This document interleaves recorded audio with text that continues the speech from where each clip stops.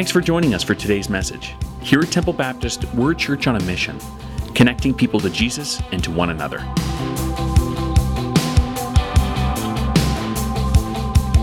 Am I confident that God is able to do what He said He would do?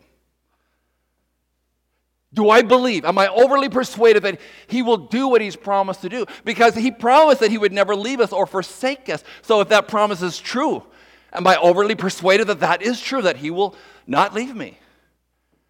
Or are there just moments in time like, I don't know if that's true or not. I don't know if I'm overly persuaded about that. Against all hope, Abraham believed that God would do what He had promised He would do. And Abraham waited year after year. God had promised him that he would have a son. He and Sarah struggled with infertility for years and years and years. And they'd finally given up hope, and then God gave him a promise. No, you will have a child. And he waited 75, 80, 85, 90, 95, nothing. But Abraham was persuaded that God would do what He had promised He would do. And at 100 years of age, He's given a newborn. My grandfather's going to be 96 in June. He lives independently. He still drives his own car, does his own thing. He's 96. I can't imagine giving him a newborn baby to raise. And yet there is Abraham, 100 years old. Abraham, against all hope, was fully persuaded that God had the power to do what He had promised. I don't know about you, but sometimes I wonder myself, Donald, are you persuaded, fully persuaded that God will do what He said He would do? It's because sometimes I look around and I just see my circumstances and I feel like God's nowhere to be found. Well, we're going to take the next few weeks to study a book that is so strange that one may be tempted to think, why is this book even in the Bible? Some would describe it as a godless book. So why is it there? In fact, when I first heard that description, I thought, that's a little harsh. And yet you read these 10 chapters, these 167 verses, and you're going to come to notice there's not one mention of God in the book. So what in the world is a book like that even doing in the Bible if it doesn't even mention the name God? It seems so strange, so weird that a book like that would be included in the Bible. And there are portions of this book that we're going to say that are so shocking at times. But though God's name is not mentioned, let me tell you, His handprint is all over it. Anybody know the book I'm referring to? The book of Esther. One of only 2 books in all the Bible that bears a woman's name. 66 different books in the Bible, and only 2 carry a woman's name.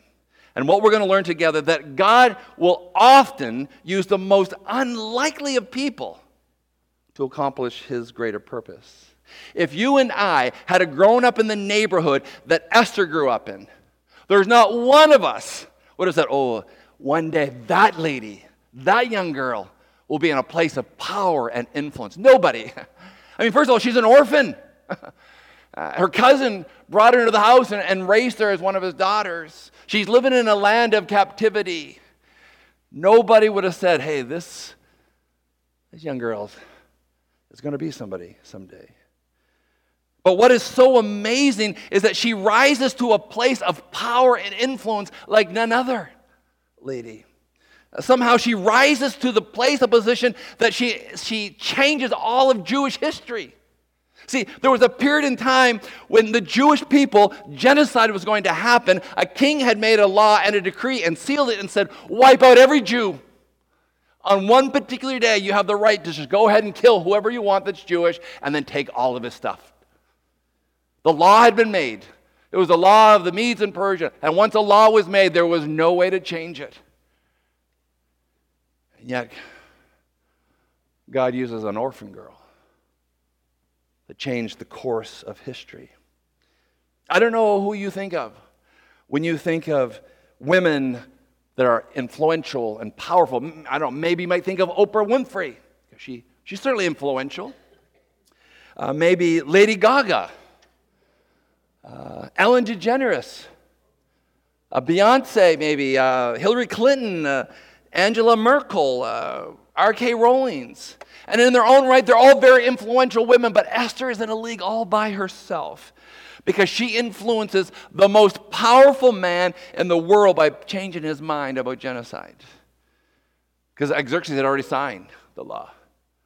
It was going to happen. And then God uses an orphan girl. I can't fully explain enough how shocking that she would be chosen to change the course of history, that she was part of God's greater plan. And so I thought, I'm going to show a video that may help you to get a better understanding what it's like when people are totally shocked that God would use that person. Take a look at the screen. You may remember this. You probably remember that a few years ago. Susan Boyle steps onto the stage, obscure, 47, unemployed, living in a village, a little socially awkward when she walked onto the stage, and she blew everyone out of the water. That's the story of Esther. Out of obscurity comes this orphan girl. And God does amazing things that, in fact, it blows us out of the water.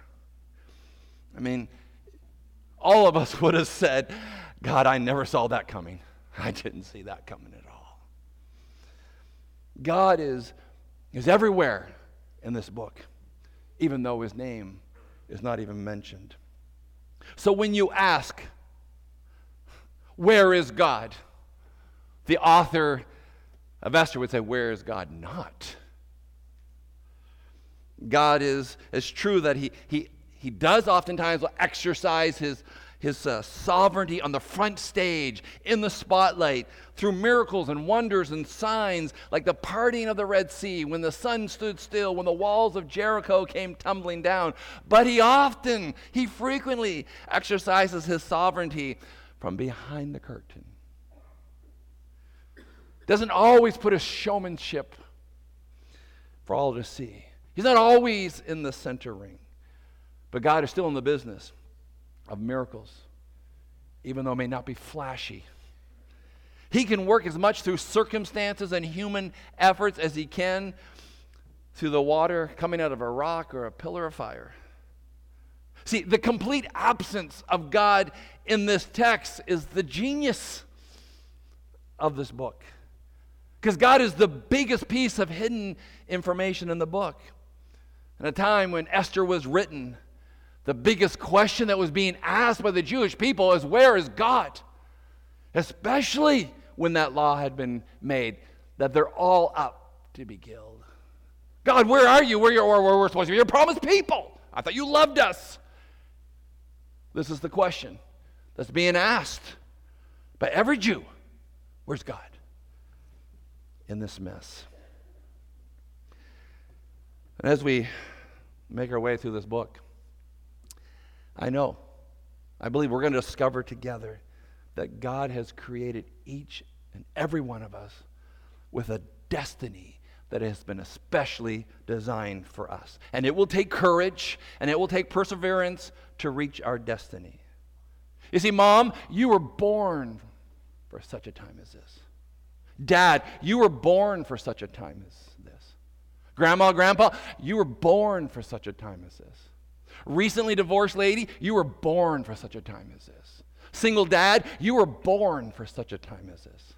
College student, you were born for such a time as this. High school student, you were born for such a time as this. Single adult, you were born for such a time as this. It is no accident that you are living in Sarnia of March of 2019. You have a destiny to fulfill. And God has a purpose for you. And in this book, we're going to see that this book offers tremendous hope. So get your hope on. Get your hope on. Take your Bibles, if you will, or electronic device, and turn to the book of Esther. And because of our time this morning, we're simply just going to do an introduction to our series this morning. But I hope you'll join us over the next number of weeks as we make our way through these 10 chapters of this book.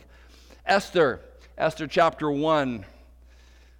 If it's a little hard to find, open your Bible in the middle. You'll come to Psalms. Take a sharp left. You'll come across Job, and then there's Esther right there. Esther. You there? A few? Okay. A few of you. Esther chapter 1, verse 1. Listen to this. This is what happened during the time of Xerxes. The Xerxes, some of your Bibles might say Ahasuerus too, Xerxes, who ruled over 127 provinces, stretching all the way from India to Cush. At that time, King Xerxes reigned from his royal throne in the citadel of Susa, and in the 3rd year of his reign, he gave a banquet for all of his nobles and officials, the military leaders of Persia and Media, the princes and the nobles of the province were present. For a full 180 days, he displayed his vast wealth of his kingdom and the splendor and glory of his majesty. When these days were over, the king gave another banquet lasting 7 days in the enclosed gardens of the king's palace for all the people, from the least to the greatest, who were in the citadel of Susa. The garden had hanging white and blue linen, fastened with cords of white linen and purple material to silver rings on marble pillars. There were couches of gold and silver on mosaic pavement, or porphyry marble, mother of pearl, and other costly stones. Wine was served in goblets of gold, each one different from the other. And the royal wine was abundant, in keeping with the king's liberality. By the king's command, each guest was allowed to drink in his own way, for the king instructed all the wine stewards to serve each man what he wished. This man was a party planner. This is one party that it lasted for 6 months. I mean, I consider myself to be fairly hospitable, and I can do really good for an evening, 3 hours. But this is a 6-month party that the king is putting on so everybody can see who he is and what kind of king he is. This story that we're going to be looking at happens in the citadel of Susa. This is the center of power for the entire world. See, Xerxes is the most powerful man in the world, and he dominates the entire world. There is no one. He's second to no one. And as we make our way through this book, through this story, we're going to come to understand that God can come to any place of power. It doesn't matter who is the reigning king. It doesn't matter who is the president. It doesn't matter who is the prime minister. It doesn't matter who's living in Buckingham Palace. It doesn't matter who's living on Sussex Drive. It doesn't matter who's living at the White House. God can go to any place of power. There is no place that God cannot be found. And as we read through this book, it will be a constant reminder. There is no place that God can't go, despite how scared and ill-equipped we might feel. And by the way, this whole time period was predicted years and years and years at a time by Daniel. I don't know if some of you may have read through the book of Daniel. He predicted all of this. The empire, the Persian Empire. He talked about the Babylonian captivity, and that one day that would fall to another empire, which was the Persian and Medes. And that one day that would fall to the Greek Empire. And that one day that would fall to the Roman Empire. And Daniel had foretold all of that years and years ahead of time. So let me just give you a little bit of a review as to what's happening in this time of Esther. You remember, of course, that Israel, that God had set up this royal line in Israel. And it started with King David. And then, of course, King David had a son named Solomon, and it was like the golden age of Israel, prosperity and peace for everybody. But then Solomon died. And then a fight broke out. Who's going to be the next king? We got the northern part of the country that want one king. You got the southern part of the country that wants another king. And so the country divides. And so let me just kind of give you I could act it out or draw it out. I'm just going to try to draw it out, okay? So here we have the Mediterranean Sea, okay? Can you see that, MS? Can you see that in the back? No. Do you want me to? Hello? Can you see that? Okay. So then we have Israel, right? And so we have the northern, we'll just call it the northern kingdom, and we have the southern kingdom. Remember we had the Sea of Galilee and the Jordan River? Anybody remember that? And then down here we had the Dead Sea, and there was Jericho right here, and then there was Jerusalem right there. And then right over here, like we have Syria, we got Syria there, we got Jordan down there, and then right over here we have Iraq, okay, and then Iran, and then way over here we have India, okay, and between these two countries the Persian Gulf. By the way, Xerxes is king over all of this and way out over here into Greece, like the known world. He is the king of it all.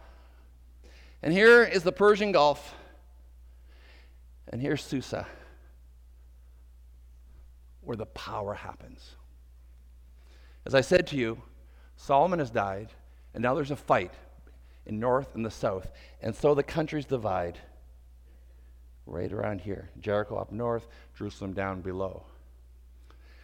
After they divided, about 200 years after the northern kingdom, they were taken into captivity by the Assyrians. About 200 years. None of the kings, none of them that led the country in godliness, they were evil kings, and so they were taken. And then in the southern kingdom, there were a few kings that followed after God. But about 400 years after they divided, then they were taken into captivity. So at that particular time, right over here in Iraq, which is where Babylon was, modern day Iraq is where Babylon was.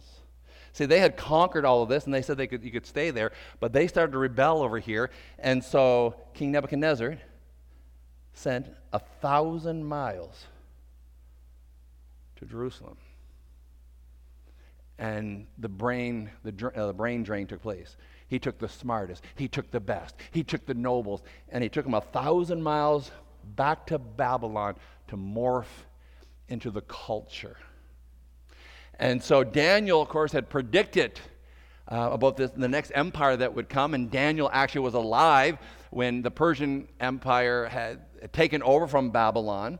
And I don't really fully understand, to be honest with you, but when the Persians took over, Medes and Persian, the first king, Cyrus, allowed Zerubbabel and about 50,000 people to make this 1,000-mile journey back to Jerusalem to build the temple, because the temple was in ruins.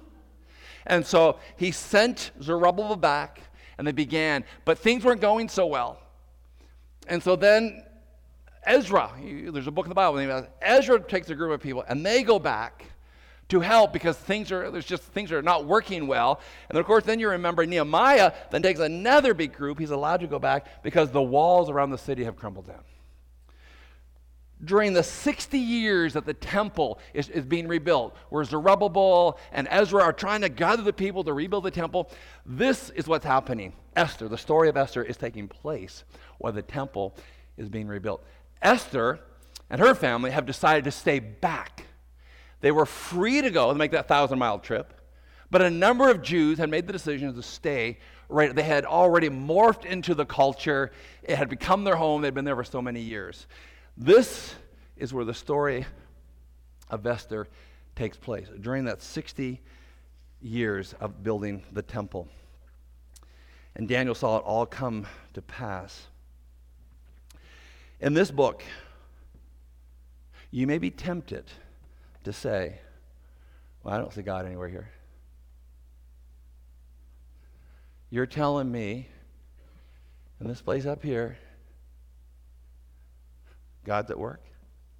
Maybe God's work over here because it's 1,000 miles away. This is kind of, well, I know he has a love for Israel, the Jewish people. So God may be at work here, but you're telling me that here, God's at work? It seems to be 1,000 miles away from where God does his work. And so though we don't see his name in the book, he is everywhere in every page of the book.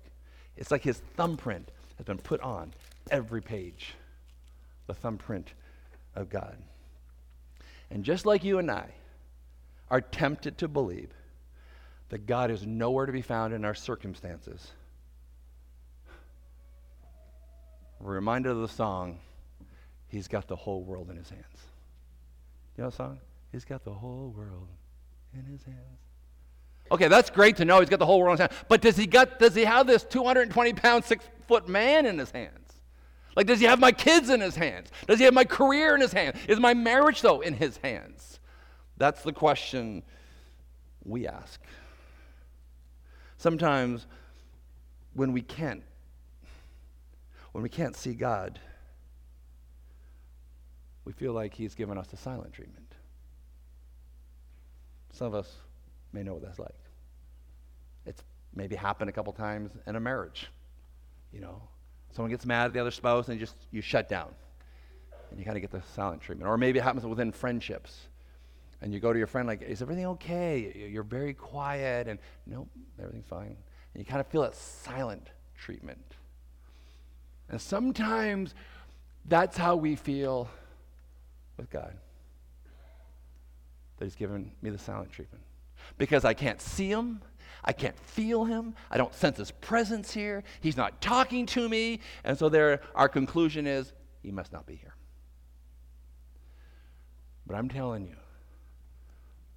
many times, God is just in the shadows, but he's always there. Like he's always there.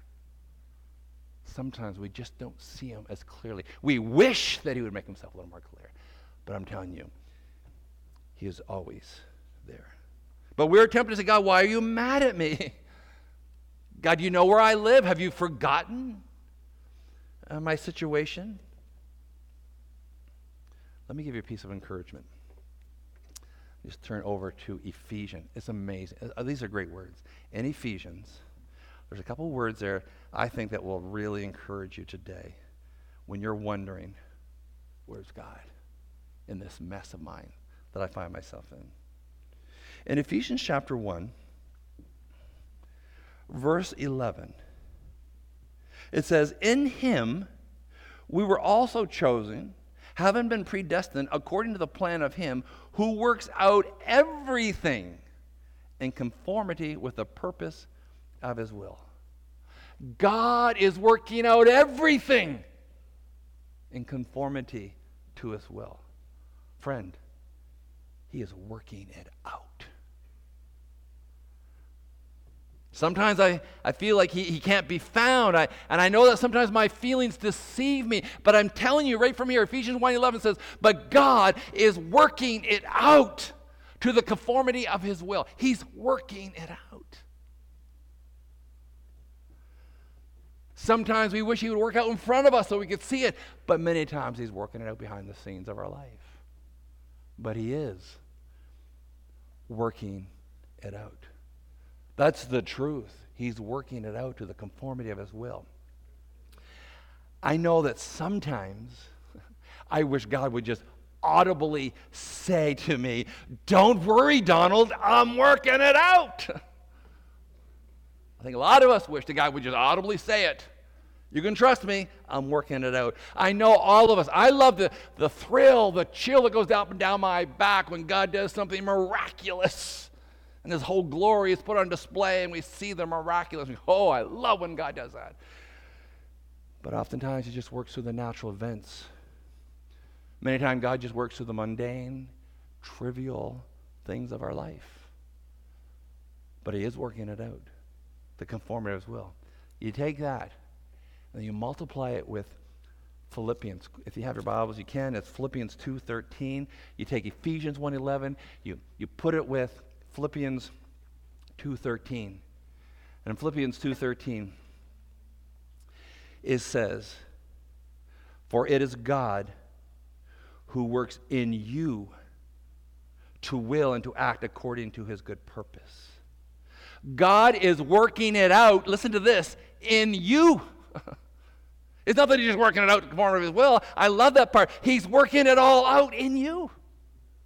That's God. When you feel like you can't find him, when you feel like it's so quiet and you're wondering where's the presence of God, he's working it out in you.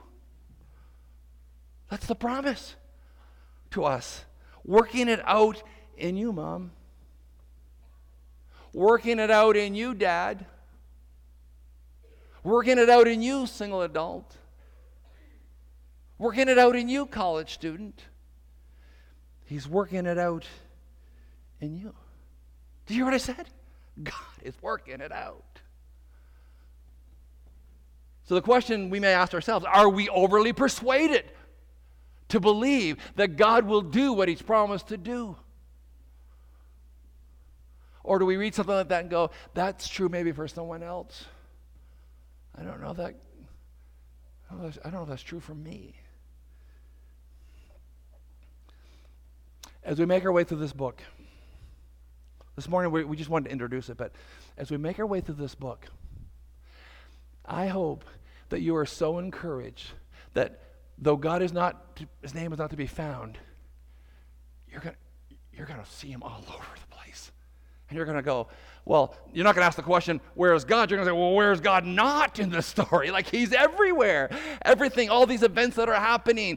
Because you know why? Because he's working it out to the conformity of his will. And he's working it out in you. In you. He's working it out. So I want to encourage you, be overly persuaded that God will do what he's promised to do in your life.